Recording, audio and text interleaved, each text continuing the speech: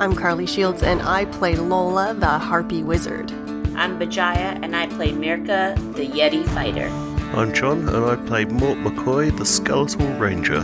Hola, me llamo es Patricio.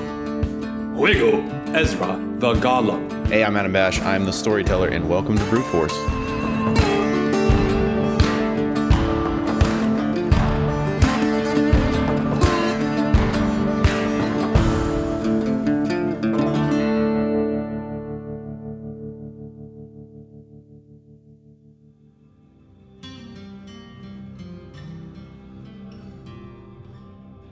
Greetings, fine ladies and gentlemen, to the Gilded Ram Groghouse and Tea Room.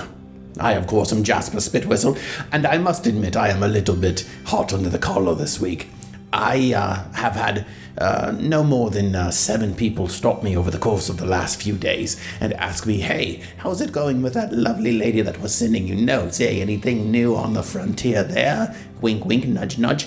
And I really think that you are all a little bit too preoccupied with this. It wasn't a big thing. I wasn't all that interested. It was no big deal. But just to put all of your minds at ease, I suppose I did spend a fair amount of time last time we talked, discussing the intricacies of that situation and the suspect nature of those illicit notes. And so I figure, to save myself the trouble of having to explain it individually to every single one of you people who seem to be overly interested in my love life, I suppose I should, at this point, just go ahead and put it all out on the table for every one of you. So last time, when we had most recently met and I gave the last part of the story of the Brute Force, I was immediately setting forth from there to go to Sully's to order my dinner for 2, as I had been doing for several weeks at this point.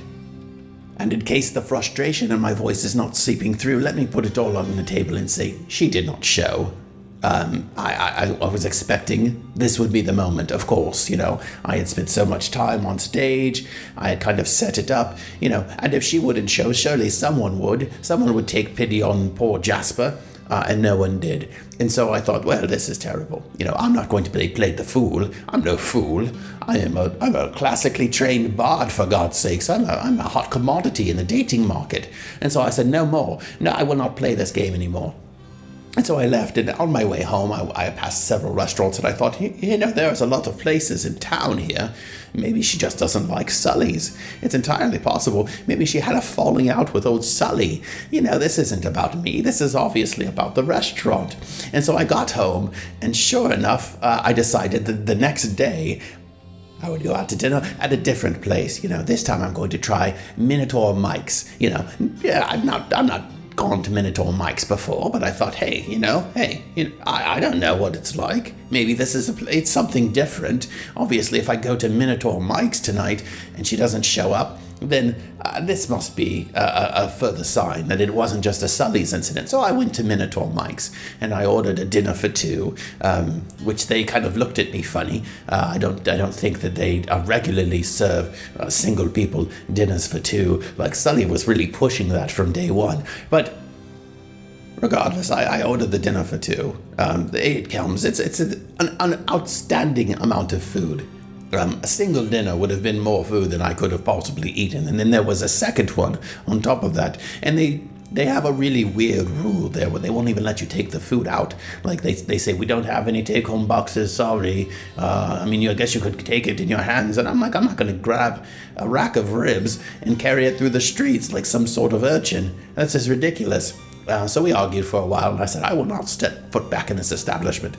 And I left, but she didn't show up there either. So I said, this is some cruel joke.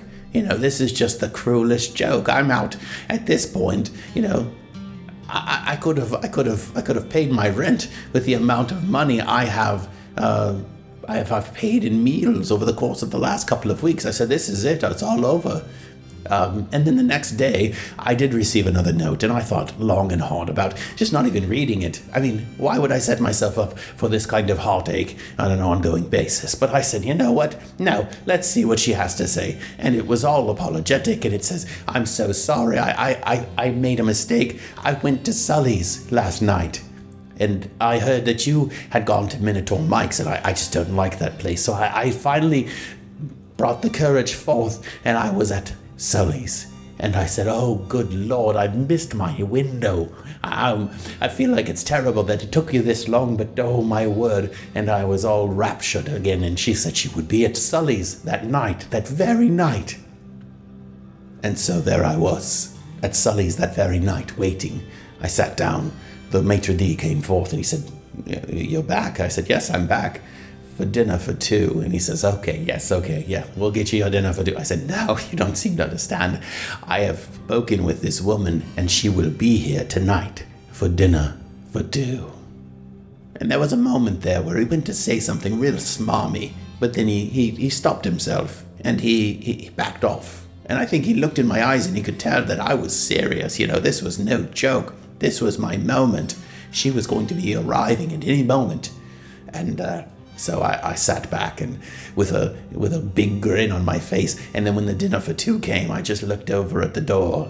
And the door opened, and in walked some family of four. I guess they had come out for dinner that night. And I said, well, that's going to happen, There's going to be other people. I don't know why dramatically I would think that she would just arrive at the moment that the meal came. And so there I sat for several hours. And again, she did not come. So I thought, okay, well, I get it. Pull another joke on old Jasper. As I crossed the threshold into my apartment that night, I noticed a small and inconspicuous note sitting on the entryway floor. It had the same handwriting as all other notes, and it explained that she had fallen ill. She could not bear the thought of our first meeting going on under such ill circumstances, and so she asked to postpone, just for a night. Tomorrow night, surely, she would be there at Sully's for dinner for two. This went on for several days. At this point, I'm going to fast forward the story just a little bit because, short version, this was about 6 more days that she kept, tomorrow will definitely be the day. And then she would say, I was still feeling really ill. Tomorrow again, and then again she was still ill. And I thought to myself, it's strange that she's so ill, but she feels okay coming over to my house when I'm over at Sully's and throwing the note under the door. I said, and this was maybe retrospect, that I said, that seems a little odd. Why wouldn't you just come to the restaurant and say, listen, I'm still feeling ill, but let's just get this meeting out of the way. Hey, how's it going? I am a real person. Here I am. My name is Penelope, and I will see you on a day when I don't feel so ill. That's all it would have taken, But, I kept getting strung along day after day after day. Until one day, I get into Sully's for my dinner for two. And by this point, it had been about 3.5, 4 weeks solid that I'd been going every night. And I'd taken out a small loan at this point. I mean, I don't make a lot of money here for doing this job. But I found some reasonable terms with a gentleman downtown. And, I was making it work, right? You got to spend money to make love, right? And so, I kept at it night after night. And then eventually, one day, I showed up at the restaurant and I just couldn't do it. I couldn't bring myself to go in there and look at that goddamn maitre d' one more time and order dinner for two. So I turned back around and I said, you know what, I'm going home. And I began the slow walk back to my apartment. And then I realized, well, if she doesn't show up at the restaurant, then she would be showing up at my apartment to slide the note under the door yet again, thinking I was at Sully's.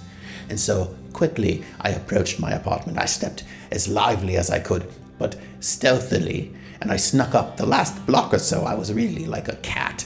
And I snuck up to my apartment and I looked around and no one was anywhere near. And I said, excellent, this is my moment. I will hide beside the trash receptacle. And so I did, and I hid beside and then I couldn't figure out which direction she would be coming from. I had no context clues here. So I said, well, this would look really bad if she comes from the side I'm hiding from. So I figured, one of two options. I can either hide inside the trash receptacle. Didn't do that. I'm not a fool.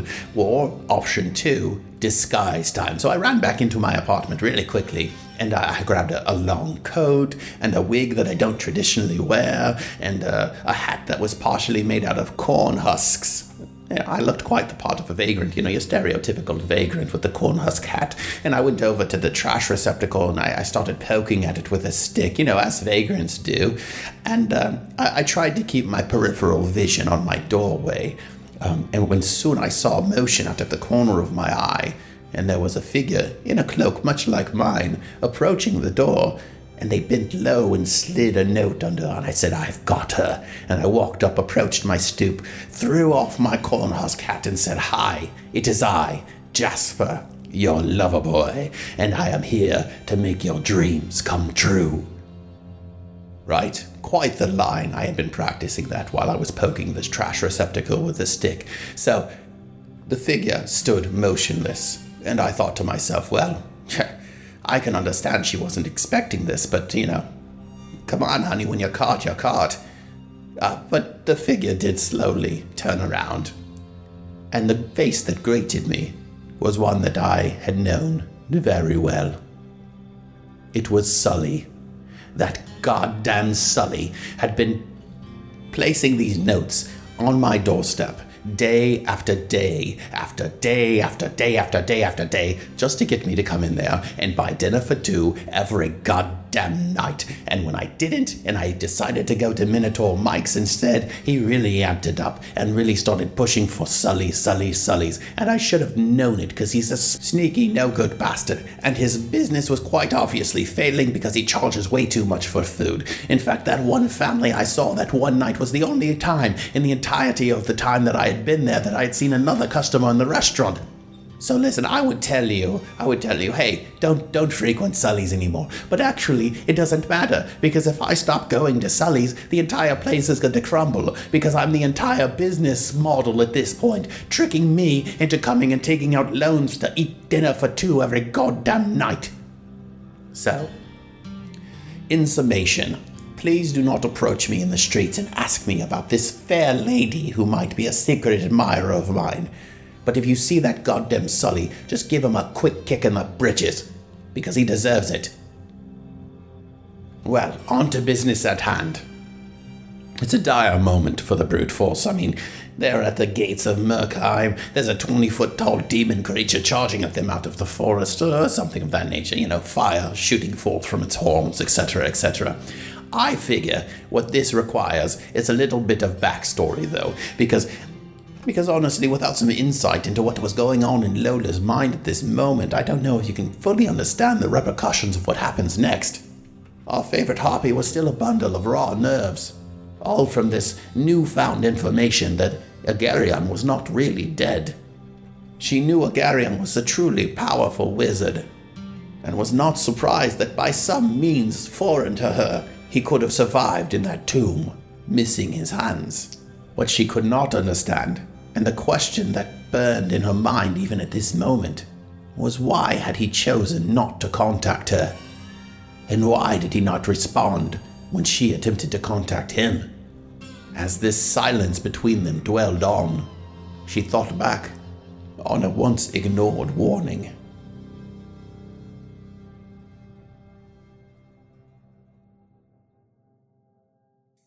All right.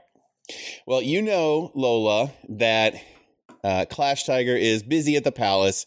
Usually when you guys are back in Murkheim, he spends a lot of time in boring meetings in the palace with all those hoity-toity, highfalutin folk. And but today, Agarion is coming to, you guys are going to go on a little bit of an adventure. Awesome. And so you are, where do you think you hang out when you guys are in town? Well, we ended up at the library for a good amount of it. Mm-hmm. But I imagine Agarion is like an older guy that has maybe a sweet tooth. Sure. So maybe we end up at that pie shop. Okay. So you guys are chilling at a pie shop. Yep. And having a very, very small lunch and a lot of pie. So you guys had maybe like some finger sandwiches, and then just that was enough to warrant bringing on the pies. So you guys are on your third shared pie. I feel so bad, but this is the best day of my life. We gotta push for one more. The rhubarb is exquisite. All right. Yeah, I'll consider it training. She waves for another one. But maybe we could take it to go. We do have something to do today, actually. It's something I haven't had a chance to do in quite some time. I'm not a court wizard anymore, but, occasionally some duties do fall when I'm in town. The new court mage is, not up for this kind of task. Yeah, he's the worst. Oh, I know. He is. He absolutely is. He's just the worst. Yeah, is it cool that I'm not usually allowed in these kind of things. Well, actually, this is perfect for you. This will do great for your training. Oh, I'm all for it then. So occasionally, when new arcane users come to town to ply their trade, it falls upon the duties of the court mage to go ensure that they are on the up and up. And it seems we have a new fortune teller in town. A fortune teller? Oh, wait, is this someone that comes to town and they are a fortune teller? Or is this an actual, someone that can scry? Well, that is the question, isn't it? And that is what we will figure out. The student has become the master. Don't get a big head. Okay, yeah, you're right, sorry. Divination is quite difficult. Illusion is often far easier. So, we must go in with an open mind to see what powers they may have, whether they are truly divining the future or simply fooling these people out of their money. Well, I'm real good at sitting there very still with very wide eyes, so I feel like my poker face is on point. I was thinking you might take a more active role here. Oh. What do you need me to do? I've done this type of thing so many times, but I feel like if you were to take over and, try to appear to be a simple washerwoman, perhaps. Someone who might be coming to get her fortune told. You might be able to tell much. She looks down at herself and, looks kind of to the side at all of her feathers and, yep, simple washerwoman. As I said, illusion is far easier than divination. And he snaps his finger and you all of a sudden appear human. Well, this feels weird. I'm not sure I'm entirely comfortable with this. Well, it is part of your training, but if you do not feel comfortable, that is fine. No, I'm up for it. I'm good. She stands up really fast and then regrets it immediately as with the giant distended stomach full of pie and sits back down kind of like a pregnant lady again. It's like, oh. No, I'm good. Let's go. Let's do this. All right. Well, I have very little information. I know that this, oh my goodness, the name I was given was, looking back at my notes here, Megorian, and I don't know if it's a young man or a young woman, but I do know they have a stagecoach out by the border. So perhaps right outside the gates we could go see if walk off this pie. Well, yeah, we could take the rhubarb for the road, right? Oh, yeah, of course we are. So Garion gets up and snaps his finger too, and all of a sudden he looks like a smartly dressed banker man, maybe, instead of a wizard of any sort. He's got a bowler hat. It looks kind of nice. Oh, dang, sir, you look dapper. Yes, well, sometimes it's useful to look as if you have money around these sorts, just to suss out the truth. Yeah, fair enough. I wouldn't know, so I'll take your word for it. All right, so then you guys head out towards the gate, and as you head through the gate, you can see kind of off in the distance there's a stagecoach set up, and there's flags flying from it, and it seems like there's a line of people standing out over there. It looks like it is a hopping place to be. Whoa. Is he some kind of hype man? See, this is what I don't understand. Usually divination is it's passé. Some people will go, some people won't. It takes a while to really get this kind of business going, which either means he is using some sort of trickery to build this kind of clientele, or he may be the real deal. Well, that's great. Oh man, do we have to wait in this line? Well, it appears so. Training, right? It's training. She stands like very, very nice postured, and that lasts about 10 seconds before she starts slumping and like, It is a long line. Oh boy. You're standing there for upwards of 2.5 hours. By the time they get to the front, about a third of the rhubarb pie is gone. Well, a third of your half of the rhubarb pie Yes, is gone. bye. Because Agarian has finished his. And he's carefully eyeing me as I take more and more. But eventually you are ushered through a beaded curtain, and in the process of standing in this line, you guys have had a chance to kind of come up with a plan. So your plan of attack is what? Are you guys going in together? Are you going by yourself, and then he go in separately to kind of get an idea? Like two sets of eyes on this at once or separately? Like what? He's leaving it pretty much up to you because this is your training, Right. So she's going to go in by herself first she's come up with like this roundabout reasoning as to why it's a test and that she can do it on her own, and they can compare notes afterwards to see how she did. Okay. All right, so then you're waved through a beaded curtain and you enter in on your own. And on the inside of this stagecoach, it is incredibly dark. But in the center of the coach, there's a massive circular table, and sitting across the table is a person named Megorian. So can you please describe Megorian to us? Megorian is, he appears to be a young man. He has blonde hair. He has very fine features. He looks like he's doing well in his trade. He's got piercing blue eyes. It's a good look. So before she goes in to the room proper, she kind of like pumps herself up a little bit and slaps her cheeks and is like, okay, normal, normal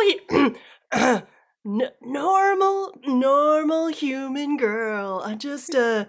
I'm so normal and human. And it's like, yeah, okay, I got this. She goes inside to see him. It's like, hey, my name is, Crystal. I'm here to get my future read. Please take a seat, Crystal. Oh, no problem. I'll sit down like any normal person would sit down. Adam's laughing at me.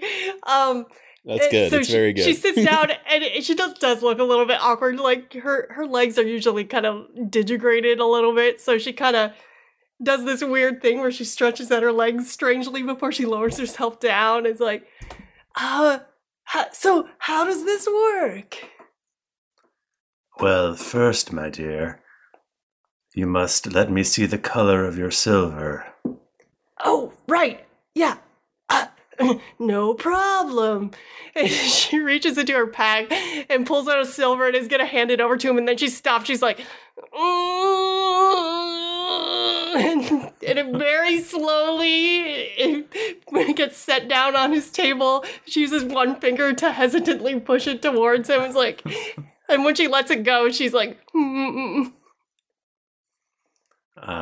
Thank you, dear. That seemed to be very difficult for you. No more difficult than it would be for any normal person. What have you come to learn today? Well, I'm leaving on a journey soon, and I would love to know how that's gonna go, and I'm going with some companions, and I want to know how we're gonna fare. So I guess he would wave his hands around his crystal ball, and it would begin to light up. And she desperately sits there hoping he doesn't put together that her name was Crystal, and she thought of that because of the crystal ball. Let me just Let me look into my crystal ball and see what the future portends. She tries to, like, look around him like, what the? Oh, no, that's not good. It's not going to go well. You shouldn't go. That's rather vague of you, sir. Maybe you could go into more detail. The crystal ball is not here to take into account every whim that... Well, I mean, I'm just trying to get a little more specific. Can I make an insight check? Sure. All right. Boy, do I believe that you're what you are. I didn't get any successes. Okay. Sorry, Agarian. Well, my dear, all I see in the crystal ball is dryness and desolate land and stuff like that. You got a real weird mannerism about you, but I mean, that kind of checks out, because we're going to kind of a dry place, so, how would I get more specific details? If you're willing to cross my palm with silver once again, I can speak with my cards and see what they have to say about your future. She pulls out her purse again and kind of turns it away from so he can see, but he can't really see. And he goes, it's okay. And pulls out another silver and hesitantly again slides it over to the table. She takes out the dirtiest one though. Yeah. This is a nice piece of silver. You don't seem to want to part with it, though. Well, times are tough, and you gotta pinch every penny. All right, so let me see here. Let me just take this crystal ball and put it over here, and she's like trying to. She does this, her appearance hidden, but she still does like those bird-like movements where her head kind of like slides over to one side, and she's trying to look at the things he's doing. Okay. Here we go. And so he pulls out some cards, some well-worn cards, and shuffles them, and shuffles them again, and shuffles them again, and shuffles them again.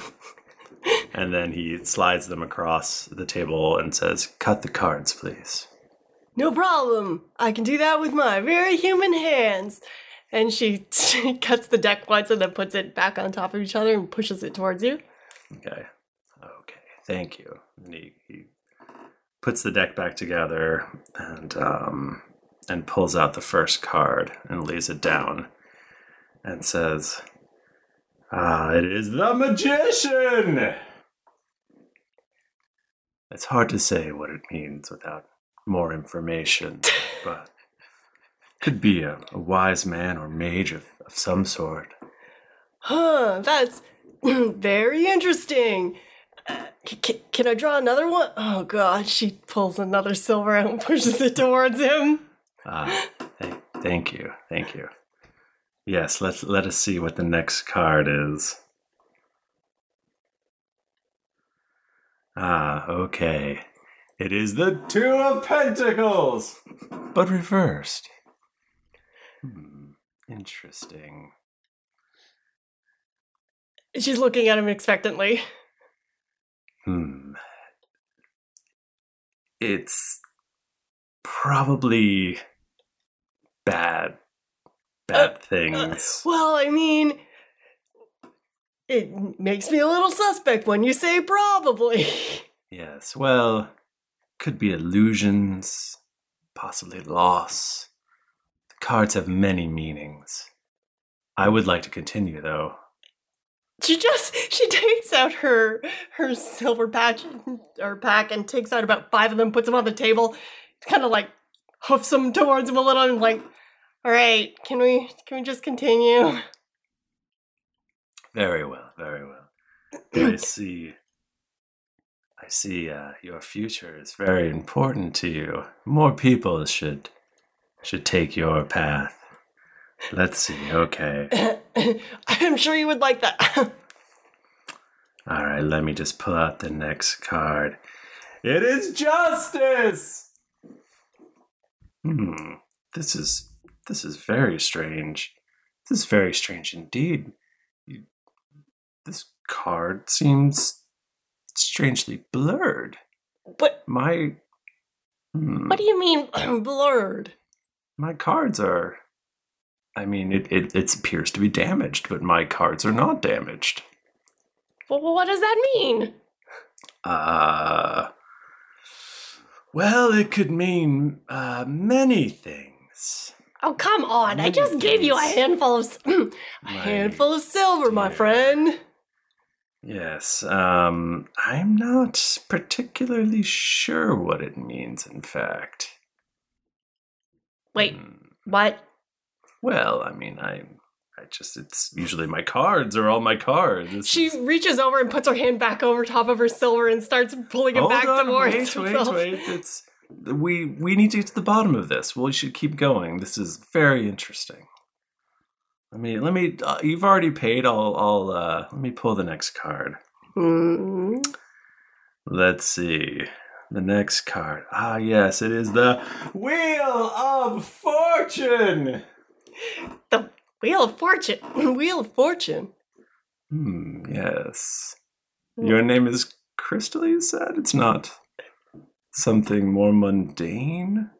Maybe someday you will be spinning a wheel of fortune in some sort of game of chance. That sounds more like a friend of mine than myself. Interesting.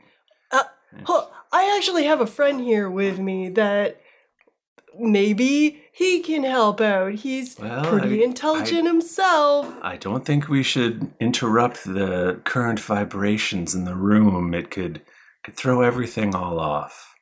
I think you've already... She gives him a skeptical look. You've already... I shall continue. Just relax. I'm sure the next card will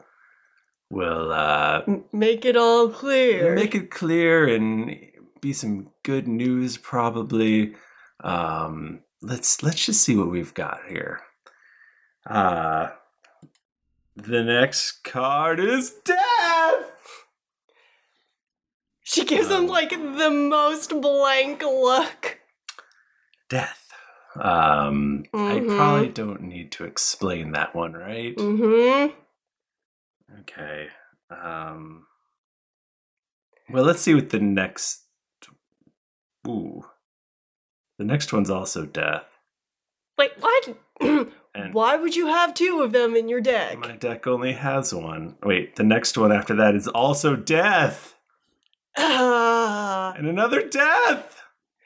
If you would just... You should not go on this journey! Give me 1 second. And she gets up quickly and walks to the front of the deck. It's like, Agarian! Agarian! Very subtle. Just... What? Yes. I said it quietly. He can't hear. It's fine. Can you come in here with me? Listen, maybe I'm not the most perceptive person, but I'm not sure I'm getting the read on this guy. Can you give me a brief synopsis? Well, okay, he did get it right on the first one when he said that we'd be going somewhere sandy and desolate. You know, that kind of sounds like the description of where we're going. But then he started in on these evil portents, and then he kept drawing the death card over and over and over. And I feel like maybe I'm being worked over here. This seems like one of those dramatic things where doom and you pay a bunch of money, and I mean, I already give him a bunch of money, but I'd like to not give him any more money. Could you just come in here with me? Okay, I will come in. And he drops the glamour at this point and just walks in as himself. Mine's still up? That's kind of like, yeah, just for sake of not confusing anybody, I think he would probably leave that going. Okay, so she comes back in with him. Hello. Yes, I'm sure you've heard of my name. I am a Garian, and I serve the king here in Merkheim. Of course, I've been expecting you. I do tell the future, of course. She again gives him the blank look. Uh-huh. I apologize for the ruse, but my apprentice here was tasked with determining whether you were on the up and up. And I apparently suck at it. Well, we shall see.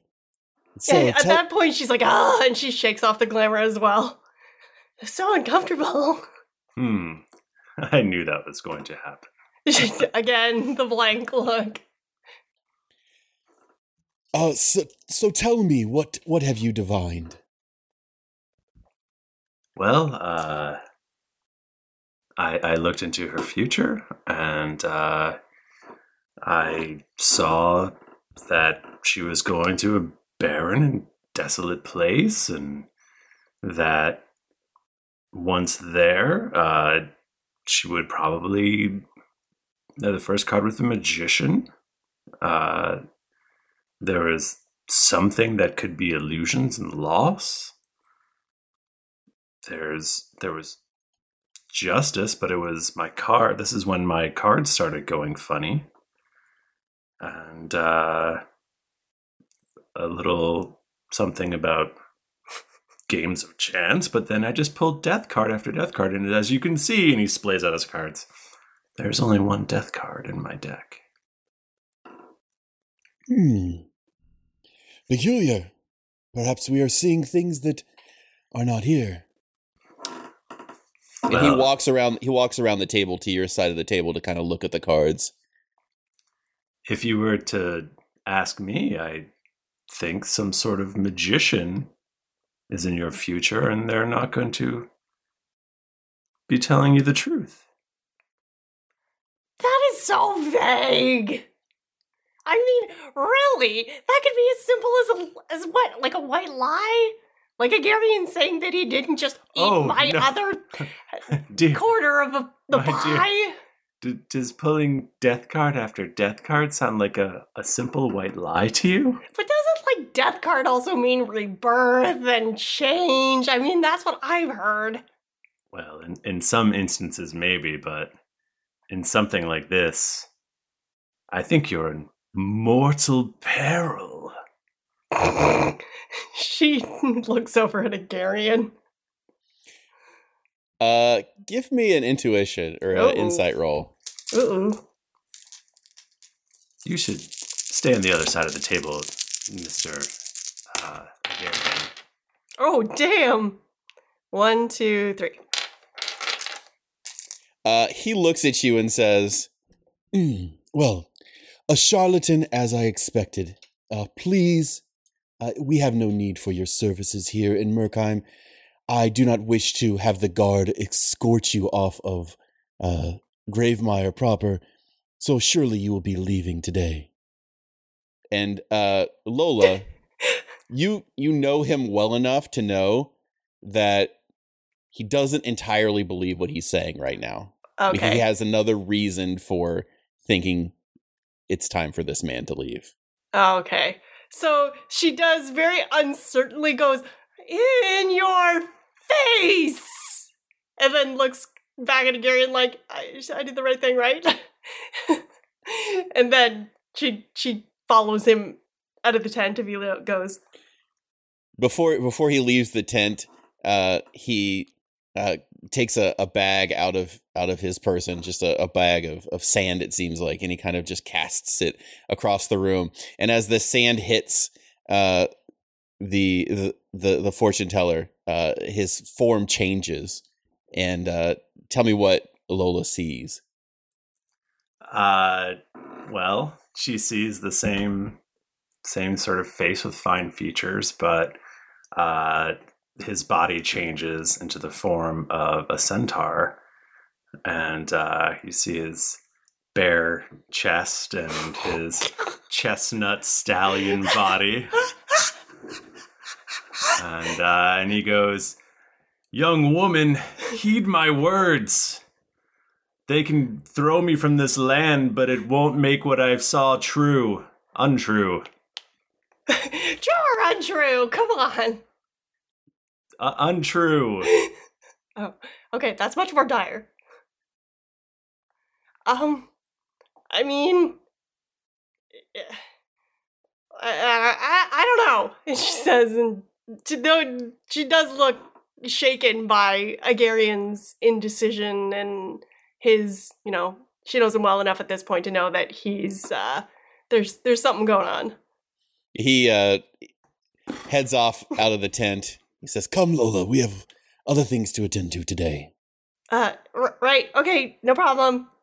She looks down at the silver on the table that she's left with him, back up at his chest, is like, and he says, "Good day, sir."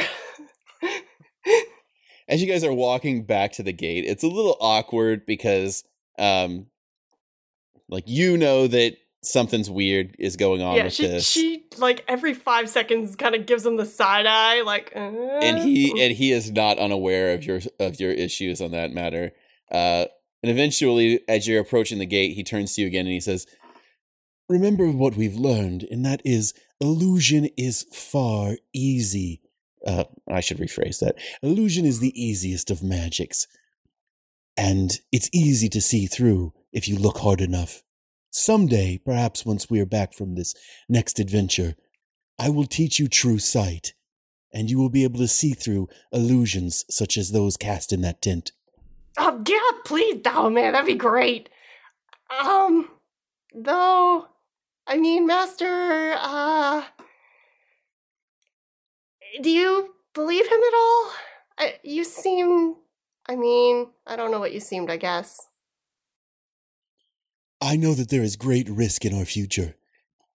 We are going on a journey that few would attempt, but there is great need for our service in this world. So we will see out our journey. Yeah, of course. I'm not backing out or anything. It's just, I guess I've never seen you look like that before. You're always very sure. Well, I am sure that what we are doing is right.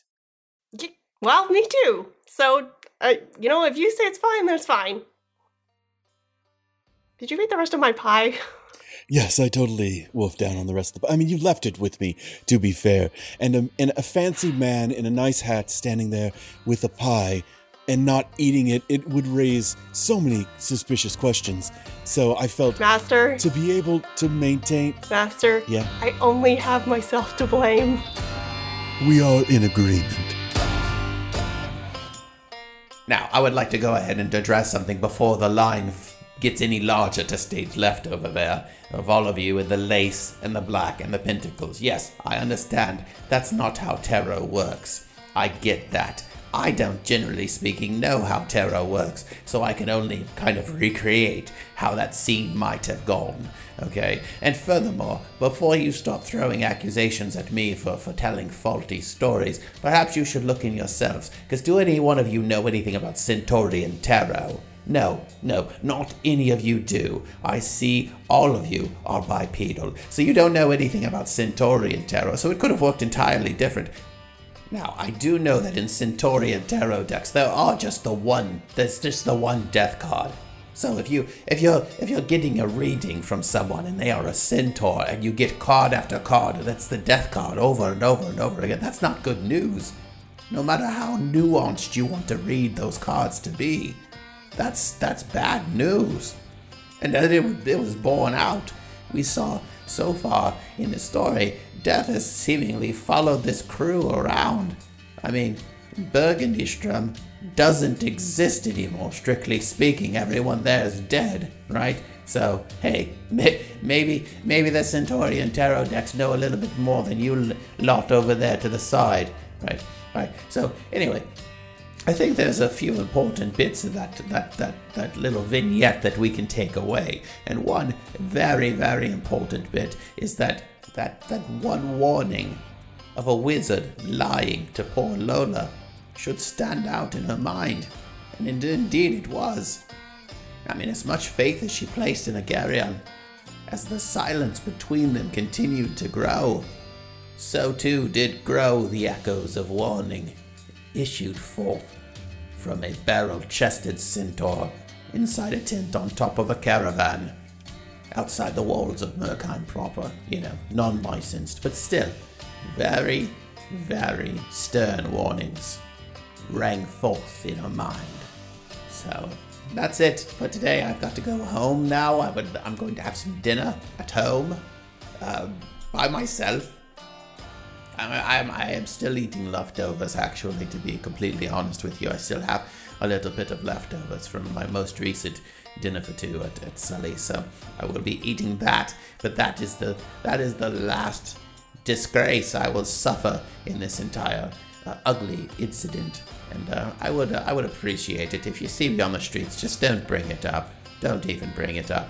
And I know it's coming from a good place, that you genuinely care about my well-being, but I'm fine. I would just like to put that out there. I'm fine.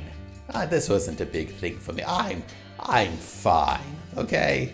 Don't worry. I'm doing great. I really am. Okay, so let's not make a big to-do about it. All right, this is getting awkward, and I don't want it to be one of those things where you think that I'm saying it's fine when it's not fine, because it's totally fine. Totally good. We're all good.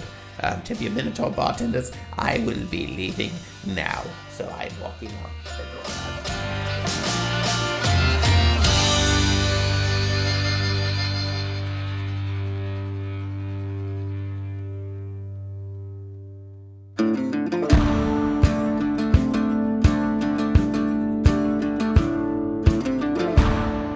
Hey there, potatoes! Didn't get enough monstrous action on this episode of Brute Force? Well, then check out these other Geekly Inc. shows, including Drunks and Dragons, Casts of Thrones, Cthulhu and Friends, Transformation Sequence Podcast, and Your Wizardary. You can also head over to bruteforcepodcast.com to read character journals or follow the party on our map of Eorith. If you've liked what you've heard so far, then please consider donating to our Patreon campaign at patreon.com/bruteforce so that this band of misfits and weirdos can continue to deliver the content that you enjoy. Also, don't forget to make your way over to iTunes to leave us a 5-star rating and review. Reviews are like shiny things, and that makes Lola happy. New episodes come out every other Tuesday, so go subscribe, grab your gear, and get ready to go adventuring with Brute Force.